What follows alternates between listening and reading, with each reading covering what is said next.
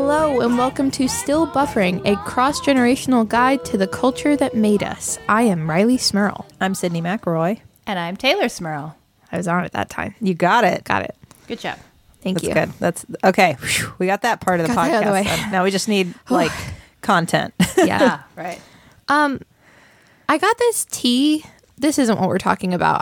I've just been thinking about this the whole time we've been doing this intro, and it's a guava white tea, and I couldn't even tell you what a guava looks like.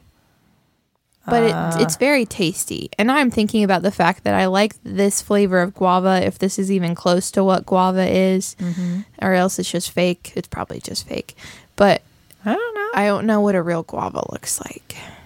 It And I'm very concerned. I mean, it's like a little green oval. Yeah. It's kind of pink inside, I believe. You could Google guava. I just Yeah. did. Listeners at home, if you're interested in what a guava looks like, I think Riley just Googled guava. So I did. I just Googled guava. there it is. And there's a guava. I think I gave a pretty good description. I think You that did. was an That unnecessary was very Google. accurate. It's very tasty. Anyways, Well, there you go. Good. I'm glad that we figured that out. You guys caught up on The Circle yet? Or well, new episode just dropped today. Oh no, why am I recording this podcast? I'm sorry. I gotta go. I gotta go. I gotta go. And I have class after this until 6:30 tonight, so wow. Oh, man. it's gonna be a while. That I tweeted about how much I like The Circle, and The Circle liked my tweet. So I'm getting on that show. yeah, Taylor and I don't want to be on that show, but Riley does. So I want to be on that show so bad. This I is just all want to want. keep watching that show forever and All I ever. want. Hey, Circle, if you're listening, I heard you're filmed in the UK. I will be there this summer for an extended Manchester, I period of believe. time. So if you're interested, while I'm studying at Oxford, I can just pop over real quick and be a quick contestant on The Circle. Be on The Circle. Be on The Circle. I don't know, Riley. That's a dangerous game, because if you play as yourself, like, how many people catfish with the pictures of famous celebrities, and you be famous in that by Riley Swirl? Like, no one's gonna believe you're actually on it. There's Every no single way. person on The Circle would immediately be like, oh, there's no way. She's here. She's too famous. It's true. What it truly is, what a time to be alive that both The Circle is out and Zumbo's Just Just Desserts. Desserts Oh, I has love a second Zumbo. season. Yeah. What a time. What a time. I know there might be some other stuff going on, but let's just focus on think about these those. two things. I think the other stuff going on is making me watch a lot more TV. Is the way the world's working right now. Especially more TV like The Circle. Yes, and like Zumbo's great desserts. Yeah. I just finished the new season of that. It's amazing. I don't want to spoil anything, but I can't wait for y'all to watch it. I haven't even gotten to start it yet. There are a couple contestants that I just absolutely adore. I love that show because it's a baking, cooking, whatever you want to call it, show that I can also get the kids to watch because the desserts are so magical and the dessert factory is so magical that they're like, whoa, that one just released smoke. Is it going to change colors? This is so cool. That was a couch, but you ate it. It's like Willy Wonka, except real. Is Zumbo Willy Wonka? Huh? Is Zumbo Willy Wonka? Is he, I don't, well, Maybe. do you think maybe like there will eventually be like a championship round and the winner will get to take over Zumbo's dessert factory? Yeah. Maybe. And he just kind of like passes on the keys and then just waves and just evaporates into thin air. But doesn't it He was have never to, really a person to begin with. Zumbo is just an idea that lives within all of us. I believe. that'll be when they do Zumbo Junior because it has to be a child because an adult would want to do it their way. Right. Yeah. Go ahead. I was just going to say an adult would want to make cakes, The boring way. the boring way that just look with like recipes. cakes. Not like upside down and flying and on fire, Yeah. as all desserts should be. With a person that pops out of the middle. That just you said edible couches. This just brought back a memory. There's a Japanese show where they make things. They make household objects out of chocolate, like to high detail, like accuracy. And Wow. the whole point of the TV show, though, they don't show you the making of it. The whole point of the TV show is they make people try to decide if this object is real or chocolate, and then they have to take a bite of it to see if they were right or not. So sometimes it's just people just biting down on a shoe and being like, nope, it's a shoe. That's very good. I don't want to watch the show as much as I want a compilation of those moments of people just biting objects that aren't chocolate. That's the only way that I have watched this. I've never actually watched the real show. I've just gone down YouTube holes where I'm just watching compilations of people biting random things and being like, yay, it's chocolate. Oh no, it's a purse. What is it with our obsession of making things out of food? I would also watch like a compilation of just the episodes of Project Runway where they made clothes out of food. Yeah. If I could just Yeah. see those, because they usually did that once per season. Like Right. just the one where they made it out of food, please. No other. No others, please. I don't care who wins. I just need to see more things that are edible around me. That's fascinating. It goes back to that initial Willy Wonka memory of just walking through a place where you could just eat everything. Yeah. When he eats that cup, that little buttercup cup, that little flour cup. One of the greatest moments in movie history. Since I know you all are dying to know, I want you to just know and be comforted in the fact that I'm still watching The Bachelor and I'm still on my mission to get on The Bachelor and destroy it from the inside So you and create a new Bachelor. So you were part of, or were part of the audience viewing Champagne Gate. Hashtag Champagne Gate. Oh my gosh. I That just was the saw that- funniest GIF, moment that has yeah. ever happened on TV. It was so good. It was so good. I would never recommend that anyone, unironically watch The Bachelor, but watch it for that moment because it's just so good. If you want to see some awful person get champagne just shot up their Get nose and all champagned over in the their face. face. It's so good. The GIF was good. It was good. It was GIF. good. The GIF was good. I had no idea what was happening, but I did say, Justin, look at this. Well, Haha. Hannah Ann stole Kelsey's champagne that Kelsey was going to give to Peter, and then Hannah Ann opened it with Peter. But really, there was a secret second bottle of champagne. So Hannah Ann didn't steal Kelsey's champagne. Hannah Ann was drinking the champagne that was there for her. So Kelsey got mad for no reason. And then Kelsey drank the champagne with Peter and it ended up all over her face. Well. There you go. Champagne Gate. Now, Riley has both brought the tea and spilled the tea, so The guava tea. the guava tea and the bachelor tea. We're soaked in tea here at Still Buff. What are we going to talk about, though? Yeah, none of this. Interestingly enough, we're in a whole different direction. There was a moment of a segue there, and then we just bulldozed past it. So I guess we're just gonna That's okay. We're doubling back to we people know you teased it last week. So I brought to the table this week the comic, the small graphic novel, Batman: The Killing Joke. Written by Alan Moore, illustrated by Brian Boland. Came out, I believe, in '88, but is kind of held up as one of the most important Joker stories. One of the books you have to read if you're into Batman, if you're into comics, and definitely a book that I first read it when I was, I think, a senior in high school. And if you'd asked me at the time, and definitely in college, I would have said it was my favorite comic book. That seems very long ago to me now, but I still think it's a fascinating book, especially right now where we're having, the Joker is winning all the awards. There's a lot of Joker fandom that's very rabid nowadays, and it's back when I was a fan of this book, it was a popular character, but it wasn't quite what it is now. It's very it's a lot more intense now, and I am not so much a part of it anymore. So anyway, how do you think how has do you think the origins of that though? Because I do feel like there's a special I don't want to say obsession because that's not fair. It's not an obsession, but people do. The Joker has a fandom that you don't see a lot of comic book or movie villains necessarily cultivate, because it's like it's like a love-hate. Like, he's the bad guy, but there are a lot of people who are very devoted to Joker love. Mm-hmm. Well,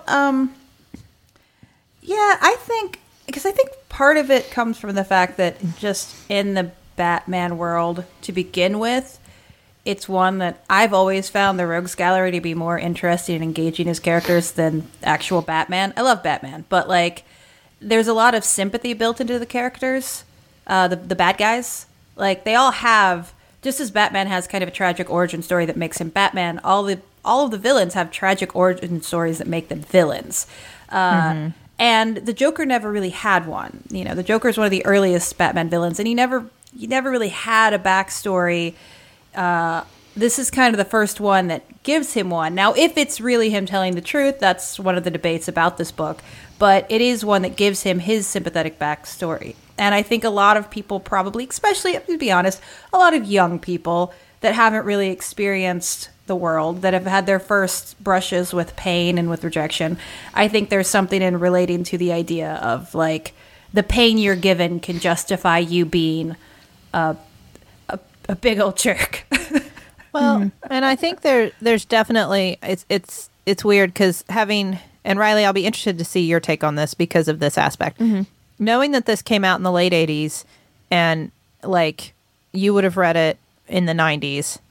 And that's when I read this a very long time ago. So I remembered little bits of it, but I had to read it again for this because it's been so long. I feel like the kind of like gleeful nihilism that is represented in it was very much in vogue at that moment in time. Like, this is like, I could see this fitting into a lot of the 90s psyche very well. This idea that, like, who cares? Everything's so messed up anyway. What can we even do? Like, there was a lot of that. It was a very popular kind of aesthetic. Right. Which is not where we are anymore. Yeah. Right. And so I could see, like, I could see where maybe a younger me would have connected to some of those themes, whereas, like, the me now does not at all. Yeah. I mean, I don't think I do as personally connect to those themes. And I feel like it's harder to for my generation too, almost, because it's like there's this new surge and wave of like, we have to be a good balance of optimistic and pessimistic because we all feel responsible for like fixing the problems that have been given to us in the world. So like realist. So yeah. Like you can't be, well, everything's awful, we can't fix it, so let's just take this excuse to like be, you know, whatever we want to be and be awful and do whatever we want. But it's also not like everything's great and we don't have to fix anything. Like there's that good middle ground that I feel like I read this and was very much like, I get it. I don't relate to it, but I get it. It wasn't hard for me to understand. Because this was your first reading. It was my first reading. It reminded me very much, which makes sense because it's by Alan Moore. I had to read V for Vendetta, the graphic novel, and watch the movie for an English class last semester.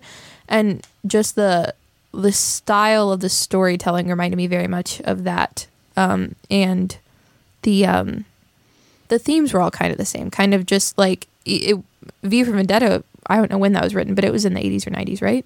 Yes. Sometime like that. But those kinds of themes that were written back then, but you could still see them being very prevalent in different ways today. Mm-hmm. Like I could still see themes of this book being prevalent to modern day, but I did enjoy it. Well, and I want to briefly surmise the book. I mean, we all know, you know, Batman and the Joker fight. Basic point, but what? Batman is supposed to be the good guy. The Joker is supposed to be the bad guy. We can all debate totally the nuance of that, but so basically, the Joker escapes Arkham. He shoots Barbara Gordon / Batgirl. He kidnaps Commissioner Gordon, and he takes him to his weird, creepy circus and tries to basically drive him crazy because he's operating on this premise that one bad day can drive a person insane, can make a person, you know, break. And through this, we're shown flashbacks of a possible origin story for the Joker, where basically he's just a guy that had a really bad day. And this is all kind of framed with Batman grappling with the idea of, like, he and the Joker keep going back and forth. One day, one of them is going to have to kill the other, that they're on this road and they can't get off of it. And he wants to reason with the Joker and get off of this. And then, you know, the story ends with Batman coming to, you know, save the day. Commissioner Gordon's rescued. He does not break. And they do it by the book, bring the Joker in and, you know, put him back into Arkham. So that's just the... Although they do end with the Batman and Joker just laughing. Well, that's true. You know, there's actually a couple. There's a funny interpretation of the last page that it was Grant Morrison that actually proposed it, or I don't think he's the first one to propose it, but he talked about it in an interview famously, where he says that his interpretation of those last few panels is that the Batman strangles the Joker, and that's why the laughter cuts off and then it goes black, and it's to mimic that story that he tells at the end. I don't think, I mean, you know, that's, I feel like the comic itself kind of, that would not make sense given I think that there's a bigger theme going on under the story. So it would not in that way. And also because from this, after Barbara Gordon is shot, she's then, you know, she's in a wheelchair, she becomes Oracle. So this story is canon. It goes canon in the universe, and the Joker is still alive. So, you know, this is not the canonical ending of the Joker. Right. Yeah. No, I did not interpret it that way. Yeah, me either. You know, at face value, it did not occur to me that was happening. I thought it was kind of undermining, like, you think that goodness or order or whatever has triumphed because the commissioner still wants to do things by the book, does not want to just murder the Joker for what he's done. He wants to arrest him, and Batman wants to rehabilitate him. I mean, he says that very clearly. He believes that he can get better, right, and not want to do these things. Yeah, and like all of this seems to be what has won the day. And then I felt like that Batman laughing with him at the end was like a way of kind of undermining that a little and saying, well, did it really though? Or is there still more, like Batman specifically, is there more darkness there than any of us are willing to admit, you know? I mean, I've always enjoyed the reading of Batman that is like, just as much as all of these villains had something happen to their life that broke them in such a way that they've changed and now they're this supervillain, that Batman's he's exactly the same thing. It's just the thing he targets are villains. So, like, he's one of them, but he has some sort of self-awareness of that, you know? Like, he's... Like Dexter. Maybe? Kind of? Like, except for he doesn't kill him. No, but he just hits him. Well, yeah. I guess that he has he's a lot closer to the villains than he is to a normal person. Like, you know, Commissioner Gordon having that horrible day and everything happening to him, he's still a good man who wants to do things by the book. Batman is aware of goodness and fights for it, but maybe has something that is broken in him that he can't really belong in the same kind of humanity as Commissioner Gordon. I don't know. I think that it's interesting because I watched, even though we're not talking about the movie Joker, I did watch that after reading this because I was curious to see if there were, Taylor, you had said that there were some similarities in the interpretation of the character. And so I was curious, and there's so much talk about it. I really hadn't intended on seeing the movie because of a lot of the talk about it. It didn't sound like something I would enjoy. Yeah. And full disclosure, I can't say I enjoyed it. In the word enjoy. Yeah. Yeah. I did not enjoy what I experienced. I found parts of it very impressive in terms of Joaquin Phoenix's performance. I thought he is a good, talented actor, and he is very talented in what he does. And I can understand and respect that. But like, it's so dark, and that's not really my thing. So there it is. But I did. There was an aspect to it that I found in both of them where the Joker does have a bad day in the book, The Killing Joke, in the sense that he wants to be a stand-up comedian, but he can't seem to make it, ostensibly because he's not funny. He's just not good. Yeah. Like, so he can't succeed in what he wants. And so he tries to make money quickly by doing something illegal, And he needs to make money quickly for it's a noble motivation, right? He has a wife and a baby on the way. Right? So he needs money to support them. Right. That's very noble, but then he tries to engage in a criminal activity to succeed in this goal. And in the midst of this, in a totally freak accident, his wife dies in a totally unrelated accidental thing that has nothing to do with anything. And then in the midst of his criminal activity, he falls into clown juice. Yep. No, well, I Clown mean, juice. I Clown believe juice. Clown juice. clown juice. I mean, I don't know what it. It's some chemical, because there's a chemical company next to a playing card manufacturer company, which, that's where one thing, because as I was rereading it, especially going through the past stuff, where you kind of have to go like, oh, but this is still a comic book. This is still an origin story of a supervillain. And this is not some gritty reboot. There's still a lot of like the wackiness of, I mean, I didn't know that you had giant industrial complexes to make playing cards, but Yeah. in Gotham you do. I guess they just have they don't play by any rules there. It's just a weird vat of stuff that makes your skin white and your hair green and your mouth red. It's just like, what? I mean, that's comics, Clown juice. like, yeah, whatever So- it is, it's a comic. Clown juice. Yeah.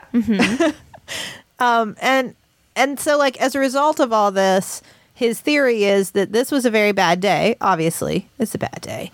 So he's justified in everything else he does. And I think you see, like, that definitely it's not one bad day. It's not one bad thing. There's a whole series of unfortunate events Yeah. in the movie that justify him doing the things he does. But either way, it reeks to me a bit of privilege. The idea that, like, I am experiencing things that are hard, that are not fair, for sure. Not fair, not necessarily deserved.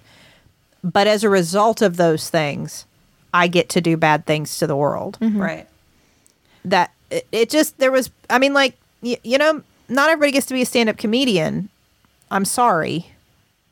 I couldn't be one. Yeah. I mean, it's just We're so, like, sit-down comedians. I don't- Because we sit at our microphones. Well, I feel like I felt that, and maybe the movie is going back and coloring my experience of the book, but I felt that a lot. Like, come on, man. Like, really? You want me to accept that, like, oh, well, obviously now you get to go murder people. That's true. That's fair. That's the way. You're right. Yeah. That's the way things work.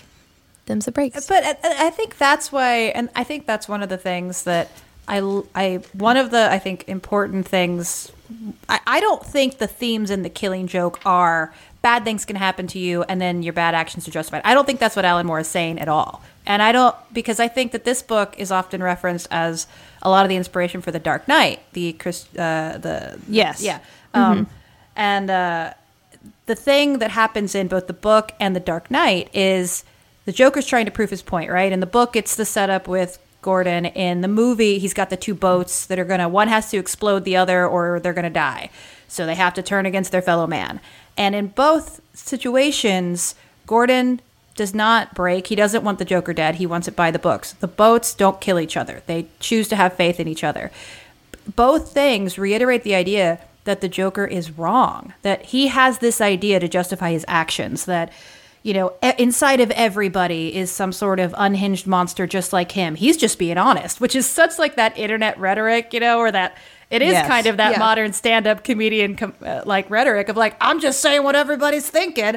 Like, Yeah, that's true. That's true. but not that both things make a point of saying not everyone's thinking that. Like, you are alone. You are the one that is, you've given into your baser instincts. You've used your pain as an excuse to cause other people pain, and you're alone in that justification.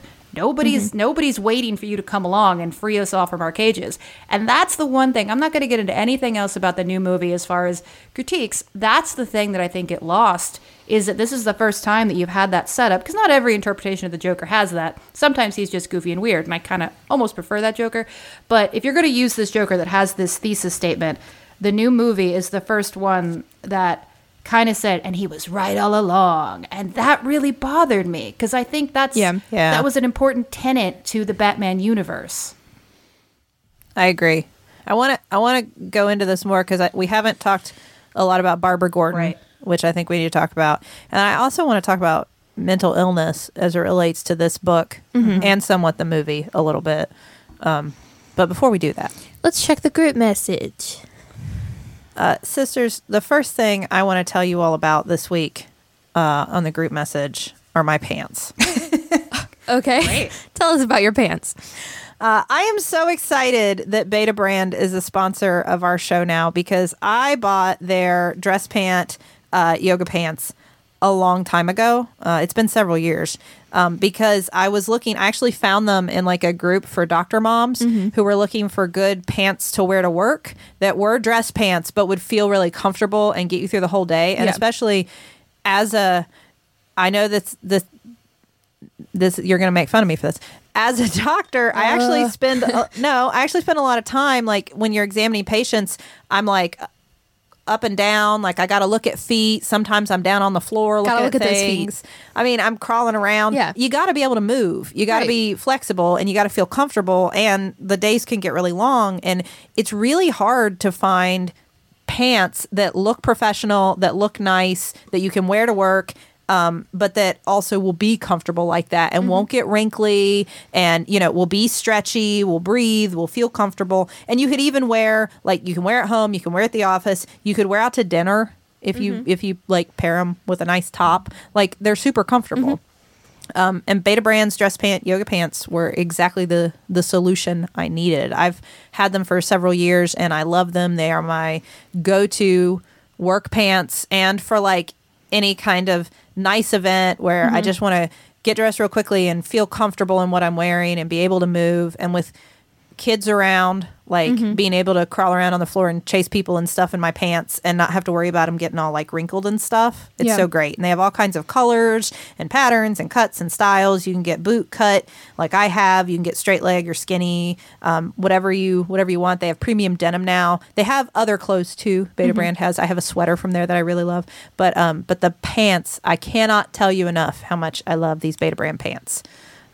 Taylor, if our listeners want to check out Beta Brand, what should they do? Well, right now, our listeners can get 20% off their first order. You just go to betabrand.com/buffering. That's 20% off your first order at betabrand.com/buffering. Millions of women agree these are the most comfortable pants you'll ever wear to work. betabrand.com/buffering for 20% off. Hey, are Hey. you are you a small business owner? No. Say yes. Say yes. Oh, yes. Did you get into your line of work because it's your passion? Yes. But is tedious administrative work keeping you from doing the part of the job that you actually love most? Yes. That's actually true. That is true.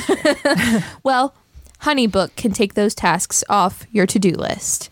HoneyBook is an online business management tool that organizes your client communications, bookings, contracts, and invoices all in one place. So you can get back to doing those parts of your job that are actually fun, that you actually care about doing. So you can stop worrying so much about, keeping track of all your appointments, all your invoices, all your papers, all your documents.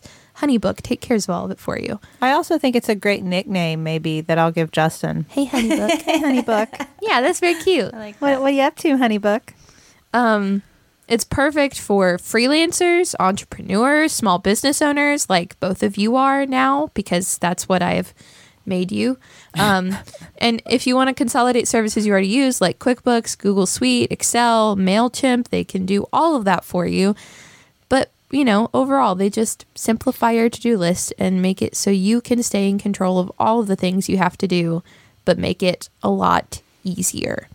So, Taylor, if our listeners want to check out HoneyBook, what should they do? Well, you should go to try honeybook.com/buffering, because right now HoneyBook is offering our listeners 50% off. Payment is flexible and the promotion applies whether you pay monthly or annually. Go to tryhoneybook.com/buffering. That's 50% off your first year.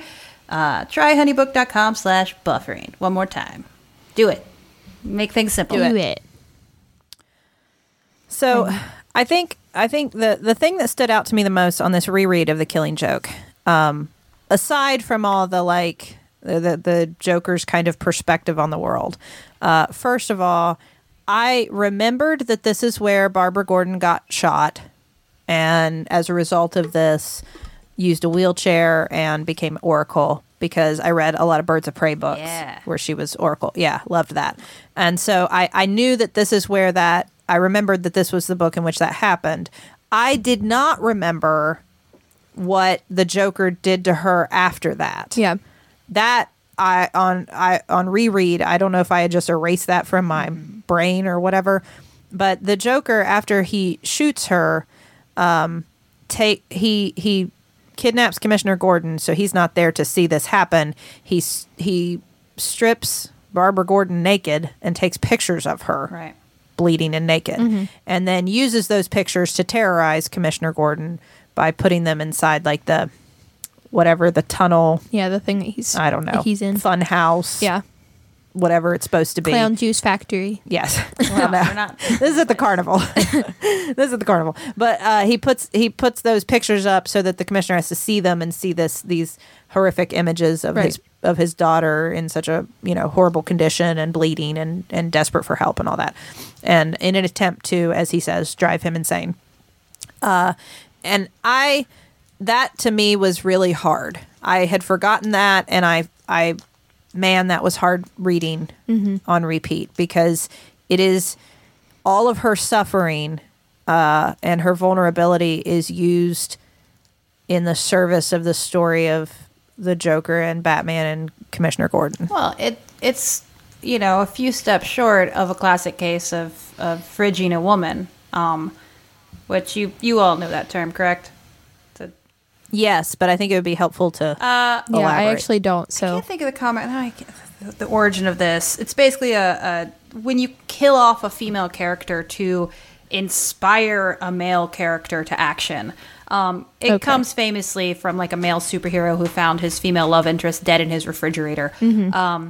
And it's it's something that we see in film, we see in comic books, and it's kind of I feel like in more modern comic discussions where I think women are involved in these discussions, it's really heinous, because it kind of creates the idea that these women are just props, to be disposed of as needed to drive the story, versus having a story of their own, which in the case of Barbara Gordon is particularly painful. And I agree, it's really hard for me to reread now, because it's like Barbara Gordon she's Batgirl, like there's a whole like this isn't even her title, like she existed in her own comics, and this story took her mobility away from her, and it's just very, she becomes Oracle. It's a really beautiful story, but I do agree that it's like, it's not a sacrifice that she made. It wasn't part of her story. It was just in service of a bunch of dude stories. It refers to a Green Lantern. Okay, that was it. Story from 1994, in which Kyle Rayner comes home and finds his girlfriend Alexandra DeWitt in the refrigerator. Thank you for looking that up. She'd been killed by Major Force. I am not familiar very much with the Green Lantern storyline. knowledgeable of the Green. No, I had to look this up. Canon. I had heard this term. I knew it referenced, but I did not know that. I felt that way. I felt very much like she was being like used in that sense. Yeah. And the fact that she is naked also, it just felt so, it felt very, I don't know. Yeah. It was just, she was so exposed as a human, as a character, as a literally, figuratively. That I thought that was very hard. And I agree with that kind of interpretation of it. I think that it's hard because it is the origin of Oracle, who is such a great character and I enjoyed so much in those books. But on the flip side, that's the last of Batgirl as she was before, who was also a great character and who has kind of had a resurgence as Batgirl has been brought back in new iterations of the character and stuff like that. And I think even Gail Simone has said, it's nice to have both. I think we can celebrate both characters because it is not, I don't know, the way that Oracle was created is not necessarily the most positive, affirming story. Yeah. You know, because it's not her story. Well, and I mean, for someone like me who has never read anything else in that canon, any Oracle stories at all, this is like it. There's no, I don't get that. Well, at least this is like kind of the beginning in some way of a good character storyline in terms of this book and this story. That's just her treatment as a character. You don't get that sort of redemption. And that was very hard for me, but also, I don't know. I see it as, I hate to say, it's hard because it is important to the Joker's character to understand him as a villain and also a person and how far his boundaries go. But it also, yeah. But it also, I don't know, was just hard to watch or read. Yeah. I guess. I think it's very hard to read, and it is. So Oracle is a super cool hero who is, she's a genius. She's like a computer genius and just a genius, and she helps the Birds of Prey, which is a bunch of female superheroes, by like she can do all kinds of fancy computer stuff and like gadgets and all that, the techno end of things, and hack into any system and all that kind of stuff, and like talks to them through headsets to like supervise, oversee, manage a mission and make things happen for them remotely. Okay. Because she is in a wheelchair, so she is not necessarily out in the field with them. Okay. So it's a very cool character. Yeah, and right. It shows like the power of the brain. That's why I was always very attracted to the character, because it's like she uses her brain. Wow. I've got that. My arms are so wimpy, but I've got a brain. Big brain. Well, and I agree, because I remember when they were, I guess it wasn't a retcon because Oracle still exists in the DC, in the Batman universe. But when they decided to, start Batgirl, kind of erase that part from this storyline's, the new Batgirl's history, she's just Batgirl. And I think it was Gail Simone that wrote this really beautiful letter about it, about how she wanted to see Barbara Gordon fly again. And it kind of felt very poignant because, she had that identity taken away from her in such just an offhand way in service of something else, and to have it given back to her in a comics universe where you can have many versions of a character exist at once, but to have that, reinvigoration of that and have that given back to her, I felt was very, at first I was kind of like, no, Oracle's great. We have Oracle. Leave Oracle alone. I was like, no, I get it. Like, you're right, that it is good that we have both out there. Yeah. There's no reason we can't have both. There have been, I saw that thing on the Flash with the Infinite Earths. There were like, saw like 3 different Supermans. It's fine. Many Batmans too. Batmans, Batmans, and then there's that. Boys. Anyway, I was going to say there's that new movie coming out where there's a literal Batman, Morbius or something. Mothman? No, he's a Spider-Man villain. Morbius. Something. Okay. Anyway, he's like half bat, half man. He's a literal Batman. He's a literal Batman. Anyway. It's unrelated to Batman. It's a whole other thing, but he's like got bat blood in him. Well, they might be related. No. The other thing though that I did want to mention, because it's talked about in The Killing Joke. I feel like it is very prominent in the movie Joker, but it's talked about in The Killing Joke. There's so much use of terms from that I think they're sometimes genuinely referencing mental illness, and then sometimes they're using them in a pejorative sense. Right. Yeah. When we talk about things like madness or insanity or lunacy, or and these words sometimes when they're talking about crazy is the best example of this. Sometimes they're actually trying to use these terms to reference a diagnosed mental illness. Yeah. And then sometimes they're being used as like wild. Yeah. Well, and crazy is not an actual diagnosis, though, correct? Right? Like I have decided this is your diagnoses. You are crazy. Crazy. No, of course these are not. But sometimes they're used to. I mean, there's a question here: is the Joker mentally ill, or is he a bad person? Right. And I feel like there's a danger because he talks about this idea that like, I'm going to do these things to make Commissioner Gordon go mad. I'm going to make him go crazy is what he is saying. And then once he's crazy, he'll also do bad things or see that, you know, he could be capable of bad things or whatever and all that. And I for me, that just, it's really hard. And maybe this is just over time, we've hopefully evolved to see that this is problematic. Because people with mental illness are much more likely to harm themselves than anyone else. And I see too often this conflated. And I think in the movie Joker, it's definitely there. He is said to have some, I don't know what his diagnosis is, they don't say, but he is on psychiatric medications. Yeah. He has seen a therapist, counselor, psychologist, something of that stripe. I don't know what her credentials are. So he is diagnosed with something and he is on medications, and this is part of why he does the things he does. I don't think we can, it's not like said this is why, but it's definitely in there. It's in the milieu along with the bad things that happen to him. And I really would like to push back against that. He's a comic book villain. He's an exaggerated caricature of evil. And that should not be connected to mental illness, to actual diagnosable mental illness. It's a very dangerous connection that, and we have a whole history of it. It's still the same thing. Every time you hear word of a shooting, everybody wants to talk about mental illness, and it stigmatizes people with mental illness and makes us think that they are dangerous inherently or capable of acts of great evil that someone without mental illness may not be capable of. And that none of that is true. And that was the other thing that the Killing Joke hints at that bothered me. The Joker, I feel like, embraces so much more.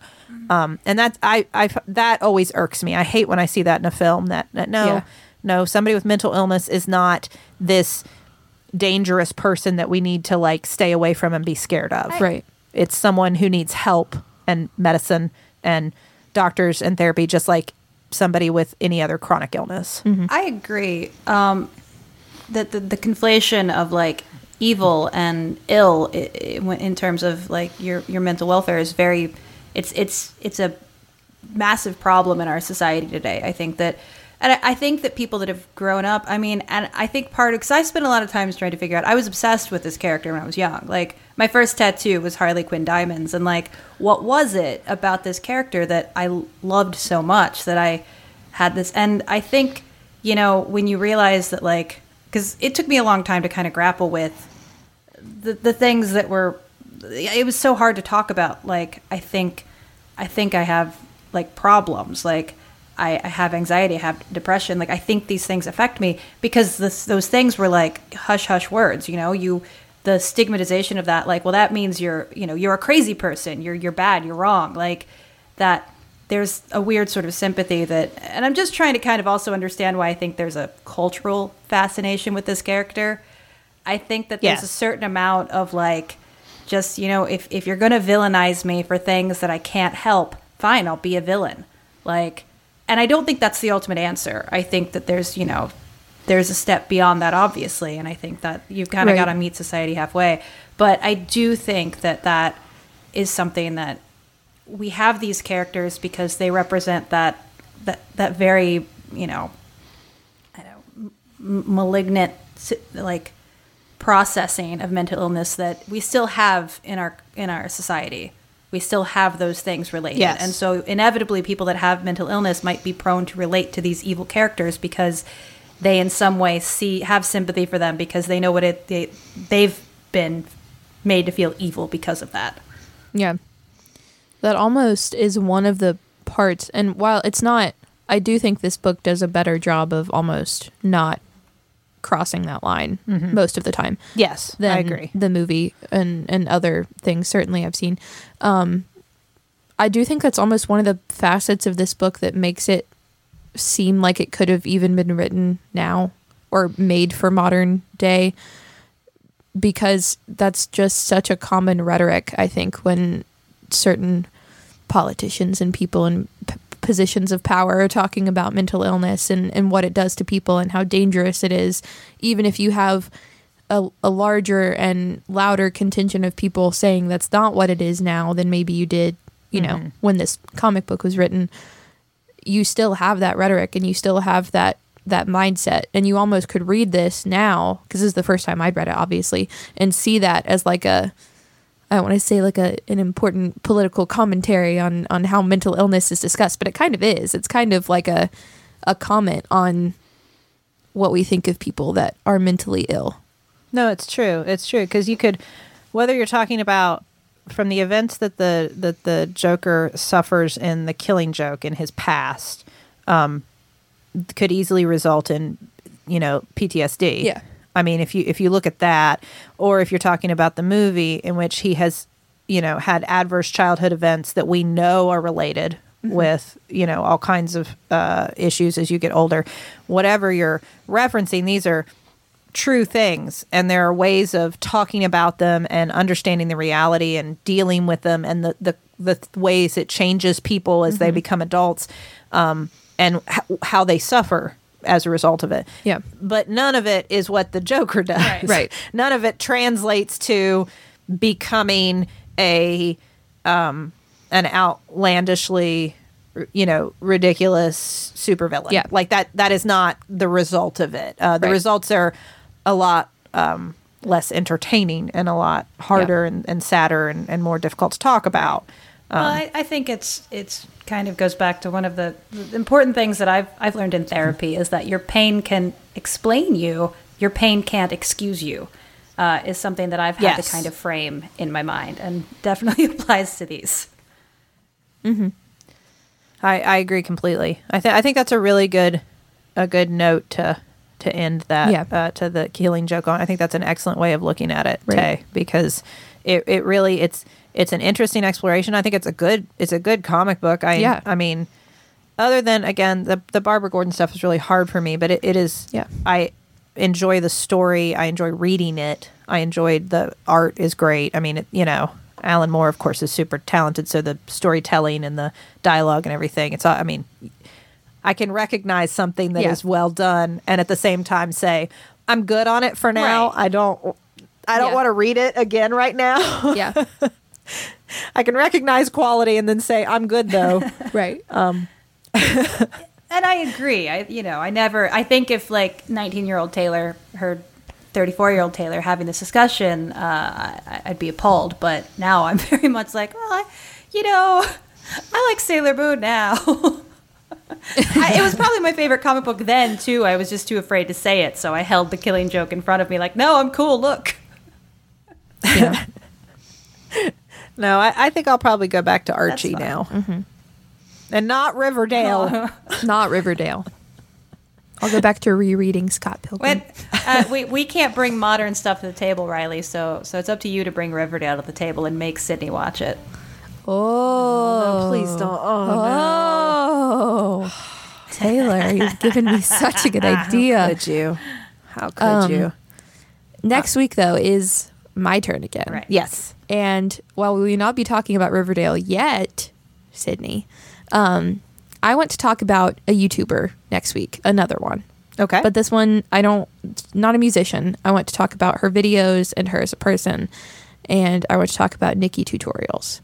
Nikki Tutorials. Because, Sydney, you recently saw her in the news and you had not heard of her before. Yeah, she was trending on Twitter. Yes. And I have been watching her videos for years.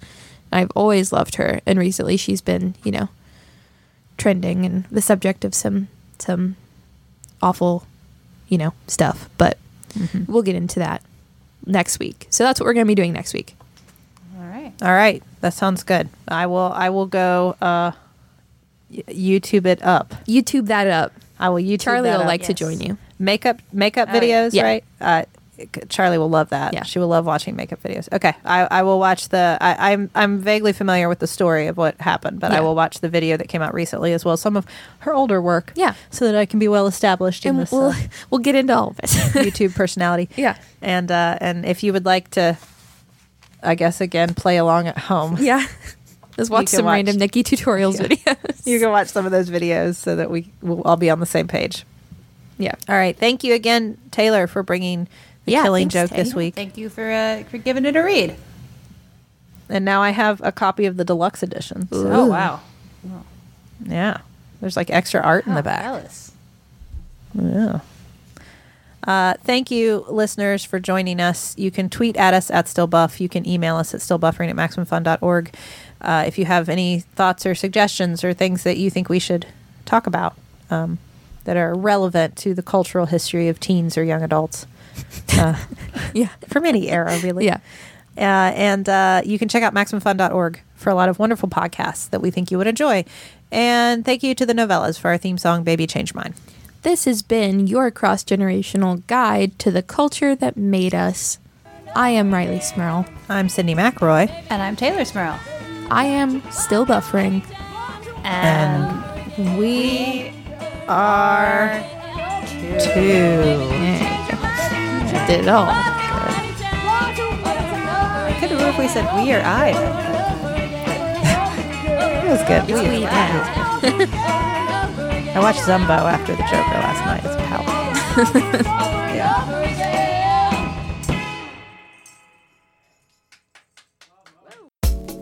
Hey gang, Jesse here, the founder of Maximum Fun, and with me is Stacy Molsky, who is, among other things, the lady who responds to all of your tweets. Hi, everyone. I also send you newsletters. So anyway, something really awesome. You, Max Fun listeners, have given us the chance to do something really cool on behalf of our entire community, and we wanted to tell you about it. Last summer, following the Max Fun Drive, we put all of the enamel pins on sale to $10 and up members, with proceeds going to the National Casa GAL Association for Children. Your generous support and enthusiasm raised over $100,000. Our bookkeeper, Steph, would be quick to tell me the exact total is $109,025, to be exact. Your money will go toward pairing kids who've experienced abuse or neglect with court-appointed advocates or guardian ad litem volunteers. In other words, kids in tough spots will have somebody in their corner. Knowledgeable grown-ups who are on their team through court dates and life upheavals and confusing situations, whatever. The money we raise together is going to help a lot of kids. Whether you bought pins or not, you can help us build on that $109,000 foundation. Make a donation to support National Casa GAL and help some of our nation's most vulnerable children at MaximumFun.org/CASA. That's MaximumFun.org/CASA. And seriously, thank you. Our community rules.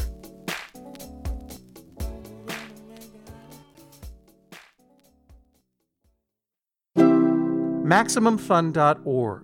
Comedy and culture. Artist owned. Listener supported.